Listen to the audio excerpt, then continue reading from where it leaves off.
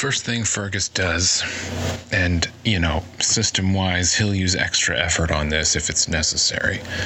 First thing he does is to quickly take control of Communique and ask, "You haven't lied to me just now, have you?" He's just making sure, but if-thens. If she says no, then we'll proceed as follows in a minute. If she says yes, she's staying under control for a while, and she's going to explain herself and what her game is. But I figure that's not what's happening. So if she says no, she hasn't been lying, then he lets her go and says to her in a sort of terse and formal way that she's done the best that she can. He has no more need of her or quarrel with her, and that she and the Sept don't need to worry about him bothering them for a while. But he does throw in a bit of lecture at the end. He just says, "You're supposed to be the heroes of this town. It's not a place with the resources, the reputation of other cities. This place needs its heroes more than anywhere. I won't interfere with you any longer unless you force me to, by not doing what you must do, standing up for these people." Then he's going to blindfold her and say, "The Mad Spitter will escort you out of here." He leans over to Spitter and whispers in his ear, "Take her on a winding route, and then go to ground. We'll meet you back at the headquarters, the warehouse we were before. We'll meet you there tomorrow. In the meantime, you need to rest. Once you get rid of her, take care of yourself. We know she's going to call the MHTF, but hopefully by that time we'll be far away." So once they leave, I'm assuming that Spitter just sort of does what he asks and leaves. But then he goes to Seven and he says, "I'm finding myself at a loss here. You've done extremely well to buy us this time, and it almost isn't right of me to ask this of you, but in the absence of other ideas, would you care to see about a ghost for me?" The idea here is he wants somebody to try and make contact with Jaguar. And since Seven knows him as well as Puppeteer does, because Puppeteer never really bothered to get to know him, just sort of lured him to Stringersburg and then started manipulating him, he figures Seven might have some kind of insight into... Well, okay, so Fergus suspects that in some form or another Jaguar might still be alive, or at least he hopes he is. And he's thinking that if Jaguar really does have some sort of connection to these Central American gods, then maybe a god would be able to say something about what this dude is. So he asks Seven if they'll try and, come up with some way to make contact with Jaguar, go to a place that Jaguar liked or one of their living relatives or something, just try and make contact if there's anything still out there that's Jaguar-ish. Meanwhile, he's going to take the dude from another universe and well, first of all, he's going to go over to his guest and using, drawings or pantomime or whatever, he's going to try to illustrate to this person the fact that if they are spotted, violence will break out, and that is not good. He's then going to try and ask some questions like, are you hungry? Do you need water? Do you drink water? Do I need to pour toxic waste down your throat for you to survive? No, but he's gonna make the point that, like, you need to stay out of sight, and then just like nip around the corner or whatever and get food and water for himself, because I presume he would be hungry and thirsty at this point. So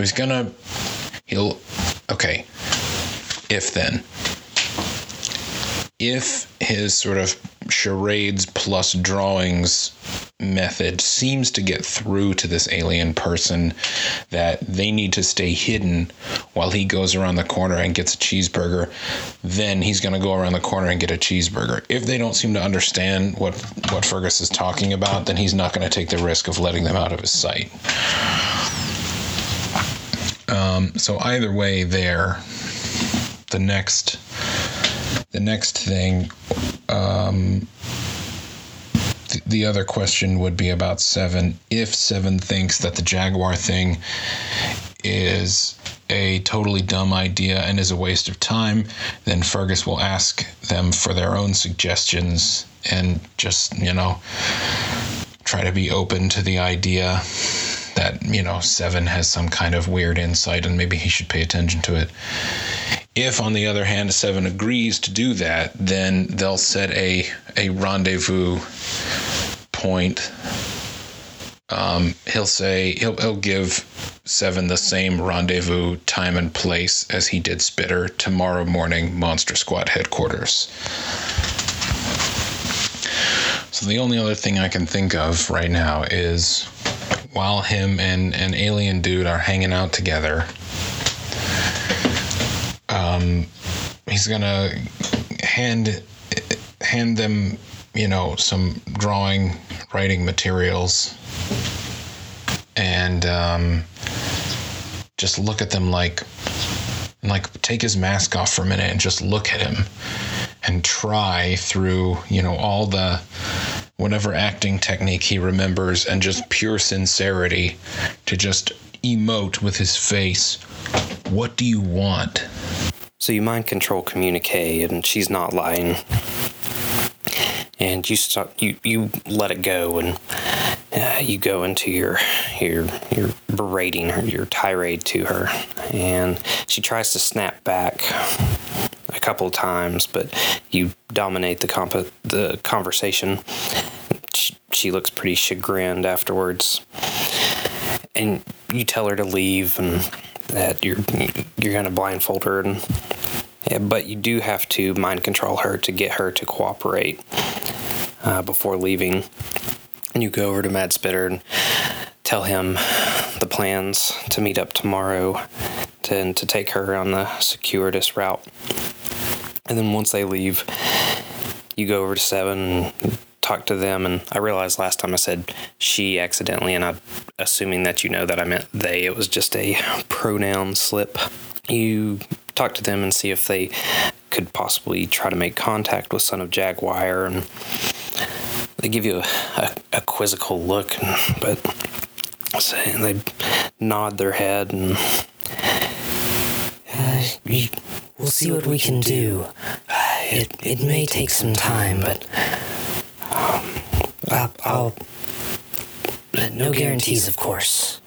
You nod your head knowingly, and they look at you appraisingly. And you keep surprising me. I think I have you nailed down, but you're how's the saying go? You're like an onion. You have many layers. They give you another praising glance, and one day, soon, you need to tell me what else that you can do. And with a slight grin, they slide out the door, and as you see them sliding out the door, you see them kind of...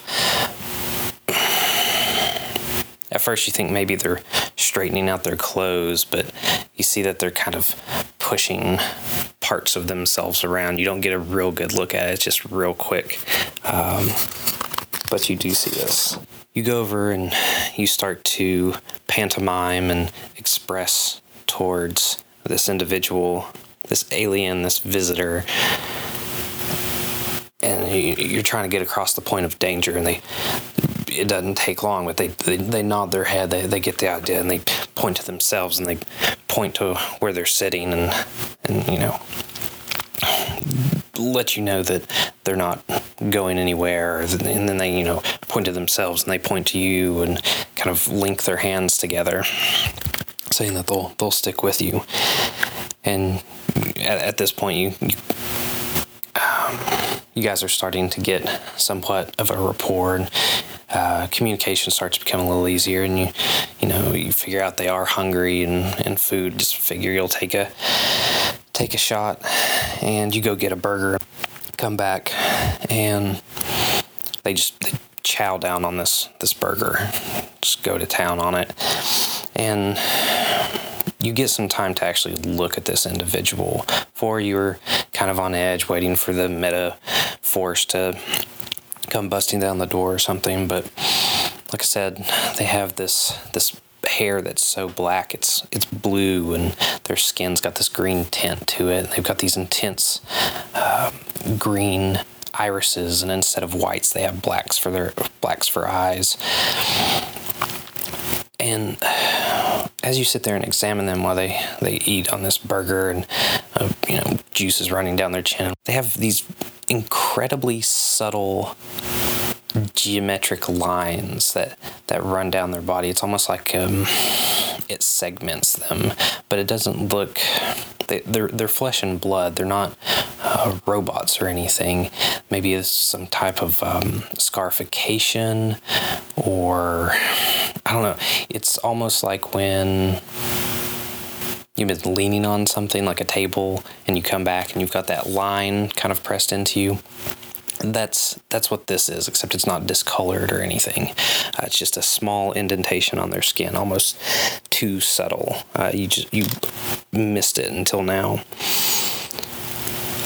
And before you all leave, you pull out the materials, the paper and the pencils, and their eyes kind of light up, and they jerk it out of your hands and plop it down on the table, and you see them start scribbling furiously, and they're leaning over so you can't get a real good look, but you kind of position yourself, and at first you see like these circles and lines and whatnot, and you think maybe it's some type of form of pictograph, cuneiform, something old. But as they keep writing on this paper, there's a very systematic way that they're going about in their hand, but they're not going left to right or right to left or up and down or down to up. They're kind of going all over the page, but they seem like they know exactly what they're doing. They just continue to draw and write and write and write and write. And as they continue to write, you see a pattern starting to emerge, and this is very precise, very intricate. And when they're done, they look up at you, and their face is bright, and they're smiling, and they point to it, like, knowingly, and it looks exactly like a circuit board. So Fergus is presumably as baffled as I am by this diagram that looks like a circuit. First thing he's going to do is pick it up and look at it for a while, study it from a few different angles, rack his brain to see if it reminds him of anything. If it does, then I'll wait for you to tell me what that is before we proceed. If it doesn't, then he'll hand it back to the alien visitor and look at him perplexed, shrug, see if he can emote like, I don't understand. If the visitor responds with like another drawing or something like that, then he'll wait and see. But if the visitor's response is more like, hey, I don't know, I'm trying to tell you here, like if there's nothing further to offer, then Fergus is going to quickly go out in disguise again and get someone. Well, he'll go to a place where there are people as quickly as possible, and get some sort of electronic device from someone. Some poor civilian will just give him like a smartphone or a tablet or something. And then he'll come back and like power it down, crack it open, and show it to this guy or dude or lady or whatever. If he goes out to do that and along the way he finds like an old broken down piece of electronics that he can salvage, he'll grab that instead, whatever's quicker. But the idea is to come back with something that has a circuit in it and open it up and show him the circuit and be like, you mean like this? So you look at the pictures, the diagrams, the drawings, but you can't gather anything from it. He draws another one that's much less complex, but it still looks like some kind of circuitry. And you all still have your base communication, but it's not getting any better. And he looks as equally flustered and irritated as Fergus does. So you decide to go out and get some everyday tech, and while you're trying to hunt some people down. In some trash, you do find some tablets and an old desktop a few alleys over. So you're only gone for about 10 minutes.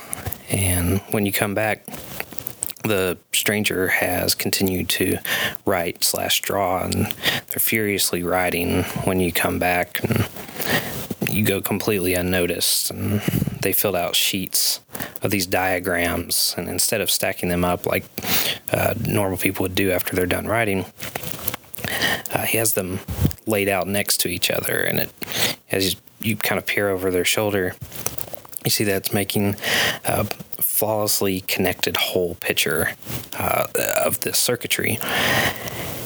And as you're looking over their shoulder, they give a jump, and for a brief second you see that faint glow and the expansion of their body, but it's quickly gone. You instinctively take a step back, and when you see nothing's going to happen, you warily put all the junked parts down on the table and begin to disassemble some with your telekinesis. And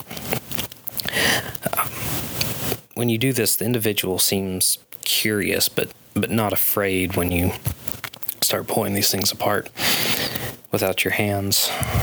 And when you're done disassembling, the guy begins to shift through everything, and you see them arrange and rearrange, and occasionally they look like they've got something, and then this look of defeat crosses their face. And after about 30 minutes, they look up at you and they point at the pile of circuit boards and parts, and then at their own throat and their mouth and the top of their head, tapping where their temple is, and they start miming with their hand like something's talking, and then the look crosses their face, and they point to a small speaker that came out of one of the tablets, and they point at it and they shake their head no. And maybe as they're asking if there's some way or electronics that they communicate, you're not exactly sure. And then he points to you and then at the paper, wanting, acting like he wants you to write something. And you begin to, scribble the first thing that comes into your head, and it's some opening to a play that you're a fan of. And they stop you and they point at your writing and then point at the circuits questioningly. And when they point at the pile of parts, something catches their eye, and they quickly grab it and pull it out. And it's a small board that has a serial number on it. And they repeatedly jab their finger at that part, and on a blank sheet of paper they pull out. They make 2 single marks. One is a single straight line, and the other is a single line that curves from the beginning of the end to end, connecting with itself. It's a 0 and a 1. Fergus is going to go do the same thing that I just did, which is go get a smartphone, and immediately, once he's sort of a safe distance from humans, he's going to Google binary to English converter. So to go get it, he has to go back above ground. But before he goes, he's going to write down just the English alphabet on a sheet of paper and see what this guy can come up with. So again, he signs, before he goes, he signs like, stay here. Like, don't be seen. I don't know if we can communicate that to each other. I mean, Fergus will use puppets if he has to. So once he explains to this guy, or just reiterates, because he's already agreed to this, he just reiterates, like, stay out of sight.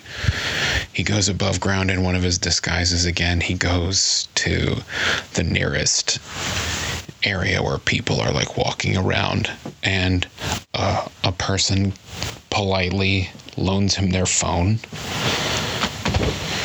He asks first, and then when they don't, they do. So the person hands over the phone. He does that search, and if he likes what he finds, if it seems promising, he's going to tell this person. Well, this person loans him the phone indefinitely, and he leaves. He'll go back and give it to, or use the results to try and speed up whatever process the alien visitor is at work on, because Fergus suspects he's going to be working hard when he gets back. So if he tries that and doesn't get useful search results, doesn't get something promising, then he emails the hacker who was looking up info for him about his possible MKUltra cousins or whatever. He doesn't really want to get back in touch with that guy because that guy seemed a little too avid to find out things about him. But if there isn't another way to find information on how to translate from binary code to English, then that's his fallback plan. You're still at the warehouse, and you leave him with the alphabet and go looking for a cell phone. And it takes you a bit to find someone strictly due to your location. The warehouse is somewhat out of the way, what you intentionally did. But all in all, it takes you roughly about 30 minutes to go out, find someone, and get back. And your Moogle search brings surprising and relieving success. It seems like a translator from text to binary and binary to text is a pretty common resource. So you head back, and you might even have a little spring in your step, which is odd for Fergus. When you return, they haven't made any progress with the alphabet that you can see, and it looks like they've been curiously looking around. They're tapping on things and smelling and licking them. And you motion them back over the table and hand them the phone, something to the effect of, "Hello, I'm the puppeteer. Who are you?" Converted into binary. Their face lights up, and then their brow furrows in concentration as they kind of run their finger along the line of code. And they're mouthing something as they're reading the lines of ones and zeros, and like you would an unfamiliar word, like if you were sounding it out. And they go through and they shake their head and they go back with what looks like a little more recognition. They kind of go through it a little faster, and they motion for you to show them how to write something on the phone, and you start to show them. You're tapping on the screen and everything, and it looks like they just figure it out really, really quickly, and they snatch the phone from you and begin typing their series of ones and zeros, and they type and erase some, and they type and erase, and it takes them a while, but you get back I-138 for Biv. Long since taught ancient base. Very questions. What, when, where, system. Fergus finds this elliptical, or at least abbreviated, mode of speech surprisingly compelling. At first, in his head, he's like, oh God, this is so horrible. This person can't even speak. But then he sort of thinks about it some more, and he's like, this is sort of like poetry in a way. So, in stages, he's going to type back and then show, using the phone's browser, some answers to some of the questions. For the question where, he's going to respond Earth and show 138, an image of the Earth.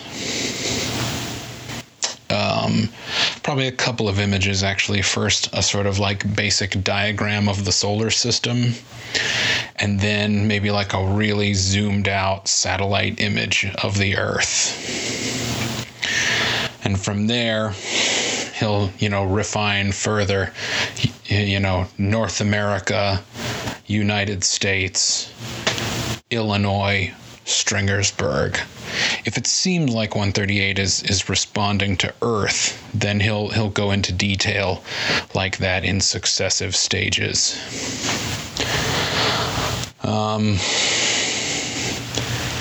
As for when, he'll put, whatever, 2018. I'm assuming we're doing this contemporarily. And then he'll put, he'll put whatever, 2018 BCE, and then bring up a Wikipedia page that says what, or no, I guess it wouldn't be BCE, it would be CE for Common Era. And then he'll bring up a thing that says what Common Era is. So he's going to do this a little bit at a time, illustrating with more information from the web as he goes. But every few minutes, he's gonna, like when he comes to a stopping point, he'll pause. He'll sort of hand 138 the phone. He'll try to show him like translate or something. He'll try to give him the means to like go to a web page and translate it into binary so he can understand it for himself.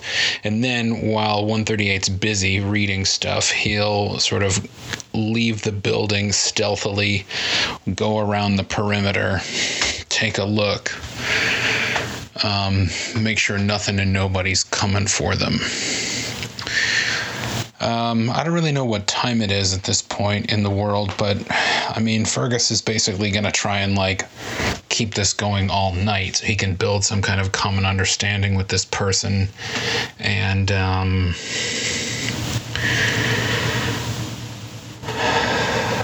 in the morning meet up with his little team. He's also gonna throw in questions of his own.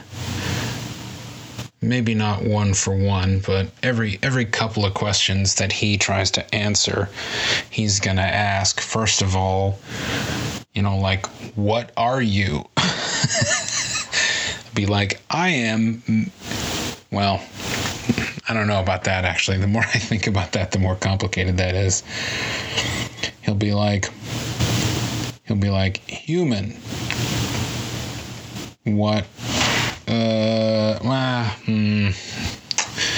The more I think about that, the less I like it. Hold on a second.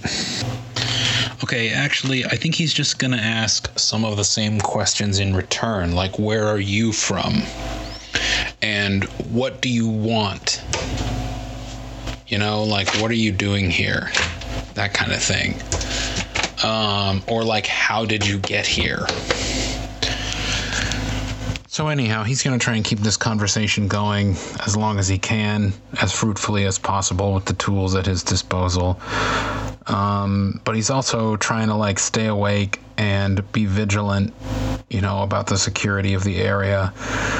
So I suppose at some point he'll go to some kind of like late night convenience store place, make a supply run, bring back, coffee and whatever for himself to keep him awake, bring back grub for this person. He'll probably also like go, I guess he would steal a laptop, and by steal, I mean someone would donate it to him. Or, maybe a store would. Maybe he would go to like,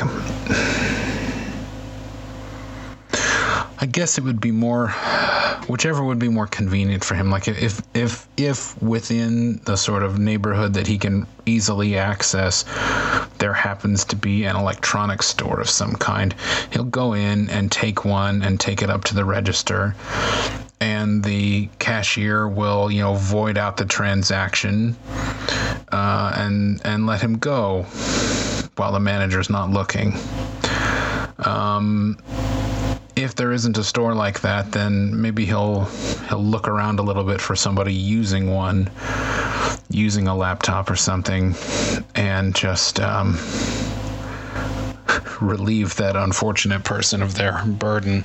The idea is to maybe give 138 a machine of their own to let them sort of see what they can do with it. Just hand it over to them like, here, fucking fuck with this. See what you can do. I want to point out that although Fergus really wants to communicate with this person, he is also a little worried about what giving him access to technology might result in. So the whole time that he's trying to talk to 138, through these machines, he's gonna also just sort of like keep an eye on him, see what he's doing, just sort of like watch him for any like power surgy kind of things. Like you mentioned before, when he was startled, he started to do his expansion thing, so I guess that's his defense mechanism. It's not so much that, like if that starts to happen for some reason, all Fergus can do is like try to shield himself with debris and get the hell out of range. But he's sort of like very carefully interpreting whatever responses he gets back from 138 to like, I don't know, see if he says anything whack, like, I'm here to convert this world into binary or any shit like that.